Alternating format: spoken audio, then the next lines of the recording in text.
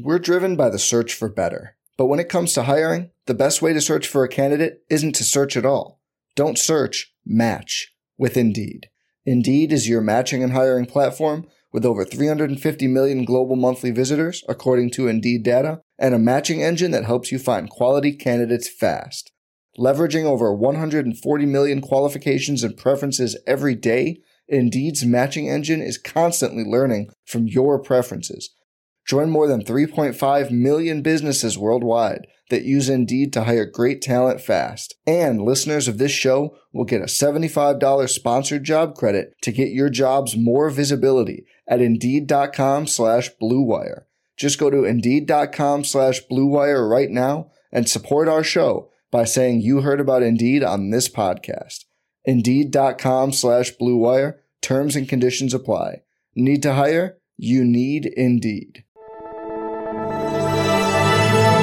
Blue Wire.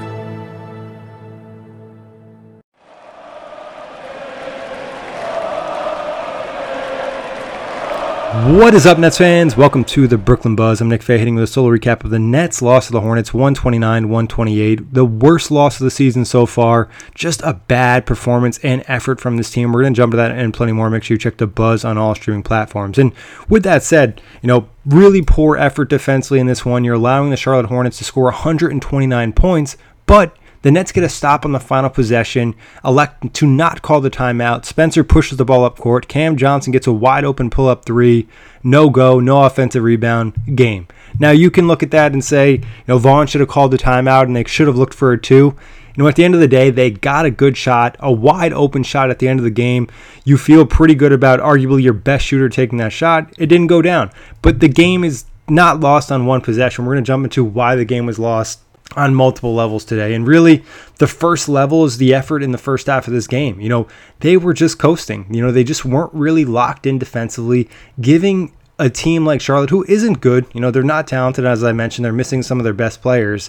You're just giving them wide open threes. And any NBA player, they get comfortable, they can get hot. And that's really what we saw in this game. Even when the Nets tried to turn it up in the second half defensively, Charlotte was so comfortable, especially a guy like Terry Rozier, who can just really cook. He hit tough shot after tough shot in that fourth quarter. So really, you lose, the score is going to say, the game is lost in the fourth, but really the Nets lost this game early on when they allowed a bad team to gain confidence. And even, some comments from Vaughn post game, talking about the Hornets team, and this is via Lucas Kaplan, that all started, some of those threes they made them because they were comfortable. And that's Jacques Vaughn on the Hornets late game shot making. Also Jacques Vaughn via Lucas. We did not have the standard we typically have, especially in that first half, and that set the tone. So, and I agree. I think Vaughn's pretty spot on. We've talked about this a lot, especially during the superstar era of this Nets team, where they would just allow bad teams to get confident. And again, these are NBA players. You allow them to get confident, they're going to hit shots, and everything was just too easy. The Nets never really made the Hornets uncomfortable, even though there was really one high level, not even high level, starting level NBA guard in this team, and it was Terry Rozier. You look at the rest of the roster, Gordon Hayward's a solid player, Miles Bridges, PJ Washington, they can handle a little bit, but no one who's really great. Ish Smith, didn't do anything in this game in the 12 minutes he played. You would think they would force the ball out of Terry Rozier's hands a little bit and force someone else to create and make plays, and the Nets really never did that. They gave them easy switches, they gave them easy passes. You look at a Hornets team that is not good, and the Nets only forced 9 turnovers, and again, they're missing 2 of their top guards in LaMelo Ball and Brandon Miller, and it's just like there was never double teams, there was never congestion, there wasn't just enough from this Nets team defensively, and a game where really, they could have probably put the Hornets to bed in the third quarter if they played to their highest level and effort level like we've seen 80% of this season. This could have probably been a blowout win, and we would have been celebrating the return of Cam Thomas. Instead, you almost forget about it because the Nets lost this game, but Cam was back in this one. He did not play in the final stretch, and via Jacques Vaughn, that was a minutes restriction, which you could look at one of two ways. Why didn't you manage the minutes so Cam was playing down the stretch? Or, why not even, call a timeout on that last possession and get him in the game, given he was easily your best shot maker in this one. So it was great to still see Cam out there, and he kind of really picked off where he left off. We were talking about it previously. He averaged 26 a game, dropped 26 tonight in 25 minutes, 11 of 21 from the field, 2 of 5 from 3, 2 of 3 from the free throw line, 2 rebounds, 1 assist, 1 block, 1 turnover. Just really good stuff offensively, what he can do. And I even felt like some of these shots he was hitting tonight were a little tougher than what he was doing previously. And I think some of that also was the Nets offense wasn't really in great flow. And you could argue maybe that's some of the lineups getting messed with and guys playing in different roles and trying to find a balance between, scorers and ball handlers and shot makers and things along those lines. But still, Cam gave the Nets a steady production of points on really good efficiency. So obviously, those minutes will go up. Cam will be back in the 30s, and hopefully he continues to maintain this efficiency. And I thought overall, he looked pretty healthy, probably a little bit gassed towards the end, but that's what to expect after being out a couple weeks with an injury. But really good from Cam Thomas. He did not start in this game. You wonder if that's a thing moving forward or if that's just, first game back. And, it's been brought up on Twitter, Cam Johnson, Nick Claxton, when they returned, they started. So maybe it is foreshadowing of something. I think Cam Thomas is too good to play off the bench, and he's too productive for a team that doesn't have the skill set in which he has. And I think also looking at Cam, you talk about NBA players and star players, what are some things they do that are so unique and set them apart from the rest that allow them to do something or make up for maybe a shortcoming. And you look at Cam, obviously not necessarily the most athletic guy, not great length or anything along those lines, but his ability to shoot at ridiculous angles in the short and mid-range kind of make up for some of his lack of athletic pop to play above the rim. So, where you would typically see a super high efficiency for, an athlete that can play above the rim, get to the free throw line in different ways. Obviously, Cam is very crafty, very skilled, can show the ball, use ball fakes, but also, we've talked about it, his feet can be pointed in the completely wrong direction, or he can be faced in the wrong direction and rise up and contort his body so his shoulders are facing the rim and knock down a shot. And it's not just, a swoosh and easy wide open one. We're talking about off the glass at ridiculous angles. And we saw a little bit of that tonight. And I think, watching Cam for so long, watching the NBA, I think that's one of his really unique skills that helps set him apart from other guys at his skill level. And obviously we have to see in a bigger sample size how efficient those shots are, how productive they are. But as kind of a go-to move to get open in a tough situation, that might be one of his, star plays. So something to keep an eye on for the rest of the year for Cam and kind of as his career kind of furthers. We're driven by the search for better. But when it comes to hiring, the best way to search for a candidate isn't to search at all. Don't search, match with Indeed. Indeed is your matching and hiring platform with over 350 million global monthly visitors, according to Indeed data, and a matching engine that helps you find quality candidates fast. Leveraging over 140 million qualifications and preferences every day, Indeed's matching engine is constantly learning from your preferences. Join more than 3.5 million businesses worldwide that use Indeed to hire great talent fast. And listeners of this show will get a $75 sponsored job credit to get your jobs more visibility at Indeed.com/Blue Wire. Just go to Indeed.com/Blue Wire right now and support our show by saying you heard about Indeed on this podcast. Indeed.com/Blue Wire. Terms and conditions apply. Need to hire? You need Indeed. For the ones who work hard to ensure their crew can always go the extra mile, and the ones who get in early so everyone can go home on time, there's Grainger, offering professional-grade supplies backed by product experts so you can quickly and easily find what you need. Plus, you can count on access to a committed team ready to go the extra mile for you. Call, click Grainger.com, or just stop by. Grainger, for the ones who get it done.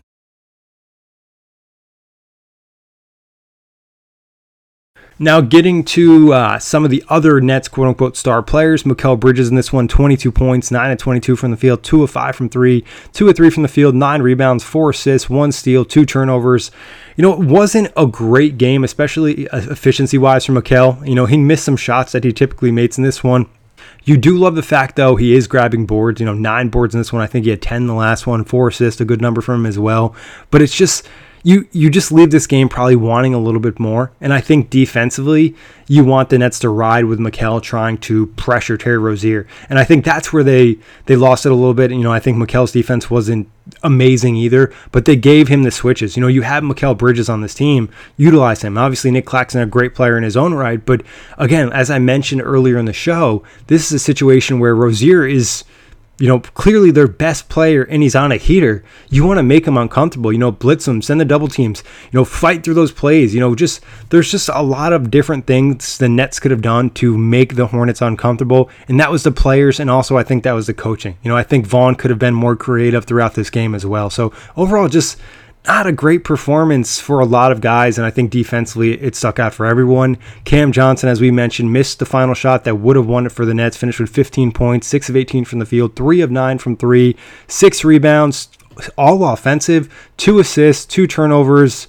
Not a great game for Cam Johnson. I think he probably tried to do a little too much at times, and I think again that gets back to finding the right balance with all these ball handlers and scorers, and who's going to play in what role and how can everyone be so effective. I think one number that shows the Nets scored 128 points and you can't complain, but it was almost they scored 128 points because the Hornets are so bad and they can beat them in so many one-on-one situations. The assist number in this game, 21 assists for 52 made field goals. I think that could be not drastically higher, but you love to see higher, closer to the high 20s. And Cam Johnson's a guy over the previous 5 games probably has had averaged close to 4 or 5 assists, only 2 tonight. So again, not his best performance. Dorian Finney-Smith, 14 points, 5 of 7 from the field, 4 of 6 from 3, 6 rebounds, 1 assist, 2 steals, 1 block, 1 turnover.